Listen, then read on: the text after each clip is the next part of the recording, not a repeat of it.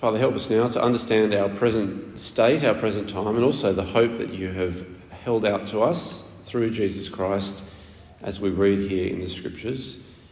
And may that hope shape our lives and teach us, Lord, to live by it. We pray in Jesus' name.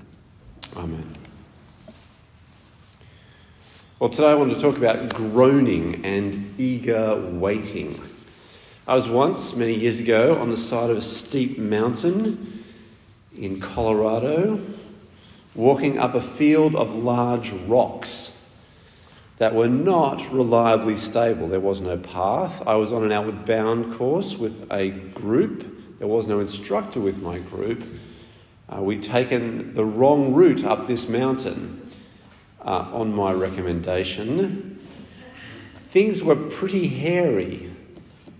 It was steep, it was exposed, and there was the potential for big rocks to move and do damage. I was groaning inside. I was craning my neck forward at every opportunity to see, is the summit there? Are we nearly there? Is it over? I mean, once we got to the top, I knew it would be easy to get down the other side, which was a kind of long and gentle descent. But meanwhile, we had to cope with this steep, rocky, dangerous ascent. And reaching the summit, as obviously I did, it was a huge relief. And it was a release because we were safe. We were free, and our labour and our groanings were over. Now, perhaps you've been in a situation where you have suffered and groaned and eagerly waited for relief, for salvation, for the goal to be reached. A patient waiting for an operation that will fix them. A student waiting for the exam, the last exam, to be over. A labouring mother waiting for her child to be born. A prisoner waiting for the gates of the prison to open to them. All of these people may groan and eagerly await the end of their suffering. Today, in this passage from Romans 8 that we're looking at, the epistle, we Christians, and indeed not just we Christians, but together with all creation, groan and wait for God's glory to release us from our current trouble. You might look at verses 22 and 23 as a kind of core summary of this. We know that the whole creation has been groaning as in the pains of childbirth right up to the present time. Not only so, but we ourselves who have the first fruits of the Spirit groan inwardly as we wait eagerly for our adoption to sonship, the redemption of our bodies. And so perhaps three sections to the sermon today. Firstly, creation groans and waits. Secondly, we groan and wait. And thirdly, the Spirit helps us. So let's think first about creation. Creation groans in present frustration and looks forward to freedom and glory. At the end of last week's passage from Romans, we read these verses. The Spirit himself testifies with our spirit that we are God's children. Now, if we are children, then we are heirs, heirs of God, and co-heirs with Christ, if indeed we share in his sufferings, in order that we may also share in his glory. So these twin themes of suffering and glory have been introduced. And Paul now in this passage expands on both suffering and glory. First, making it clear that he really sees no equivalence between our sufferings now and our glory then. In verse 18 he says, I consider that our present sufferings are not worth comparing with the glory that will be revealed in us. Our present sufferings, he might have said, you might say, cannot be weighed on the same scales as the glory that will be revealed in us. They're just two different, incomparable things. And he goes on to outline how far-reaching the coming of that glory will be. Because not only human beings, believers in Christ, have a stake in it, but the whole creation has a stake in it. Verse 19, for the creation waits in eager expectation for the children of God to be revealed. God giving his children their inheritance will touch and will transform the non-human world. sea and soil, moon and stars, bird and beast, tree and grass, the fabric of the material world.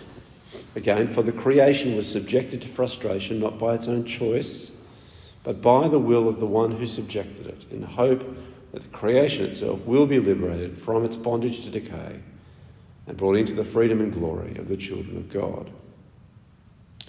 So creation was subject to frustration when humanity turned from God. Genesis 3:17, the story of Adam and Eve in the garden and the taking of the fruit of the tree of the knowledge of good and evil. When God catches up with Adam, he says, "Cursed is the ground because of you. It will produce thorns and thistles for you." So this is the frustration that creation has been subjected to. It doesn't mean the creation is annoyed, I'm frustrated, but it means that I cannot reach my goal. Creation is prevented from being a living, harmonious, flourishing glory. And instead, thorns and thistles, predation and death, growth and decay characterise its existence. These have become a kind of bondage that nature has been subjected to. It's not God's original plan, but it is a state of frustration.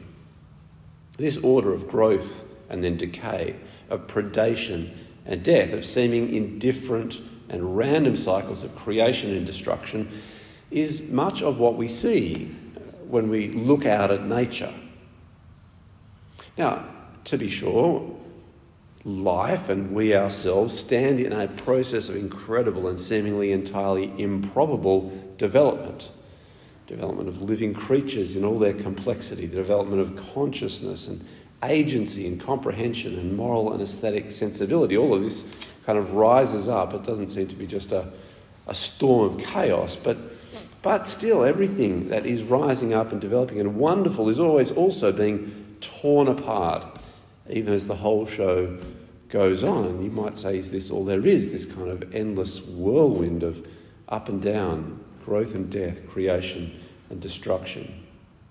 Well, there is a hope that creation will be set free and share in God's salvation of his people.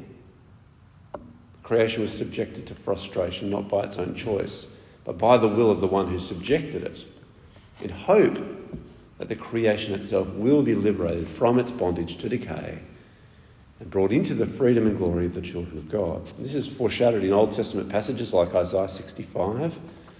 The wolf and the lamb will feed together, and the lion will eat straw like the ox, and dust will be the serpent's food. They will neither harm nor destroy on my holy mountain, says the Lord. Or we might also turn to a New Testament passage like Revelation 21. There will be no more death, or mourning, or crying, or pain, for the old order of things has passed away, says the Lord. He who is seated on the throne said, I am making everything new. Or Revelation 22, 1-3, the angel showed me the river of the water of life, as clear as crystal, flowing from the throne of God and of the Lamb, down the middle of the great street of the city. On each side of the river stood the tree of life, bearing 12 crops of fruit, yielding its fruit every month. And the leaves of the tree are for the healing of the nations. No longer will there be any curse.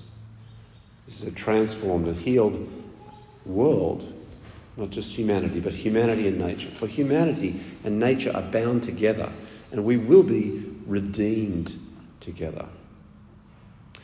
Now, I don't pretend to know if your favourite pet will be waiting for you in the new creation. This is a common and serious question. I don't know. But the Psalms do say, the Lord has compassion on all that he has made.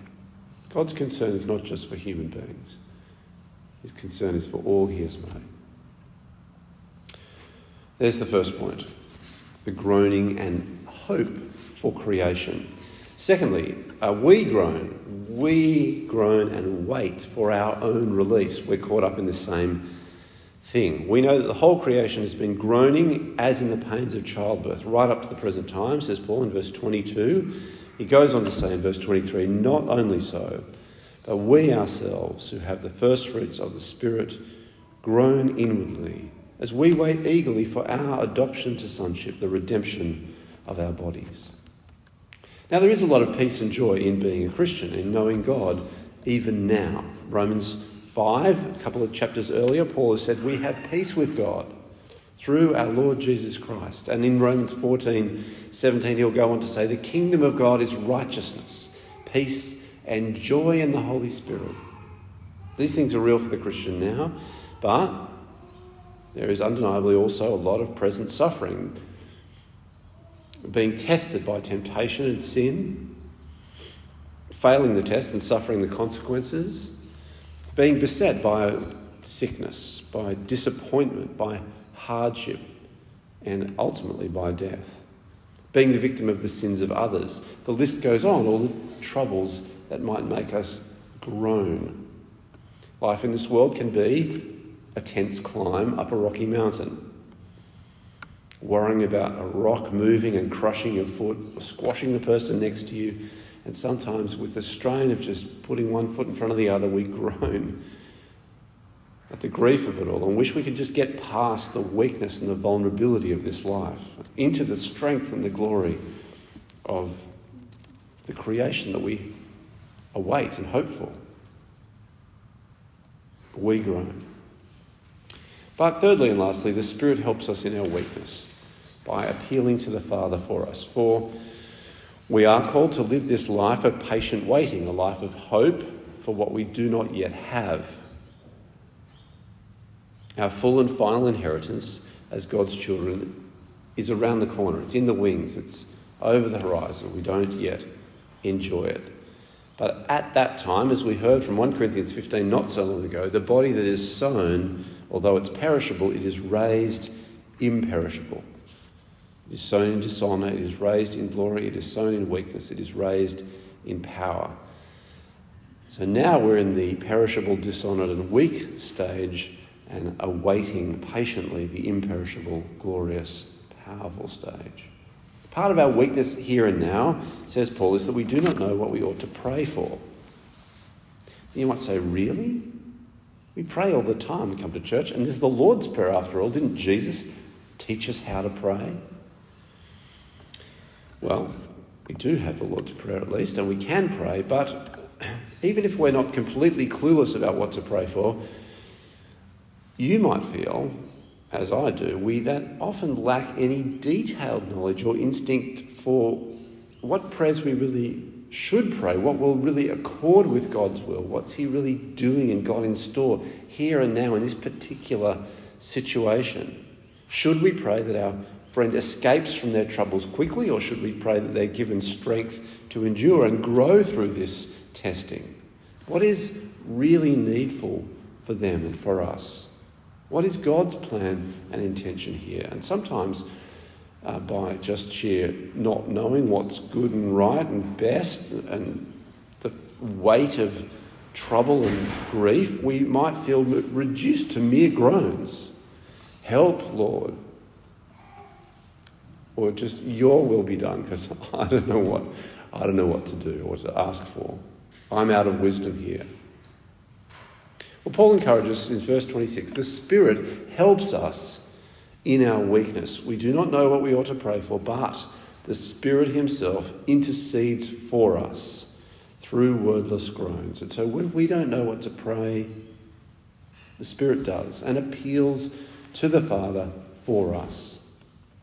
In these wordless groans, the Spirit intercedes for God's people in accordance with the will of God, that thing that we don't have access to in any perfect way. And so what is in our hearts? What is in your heart?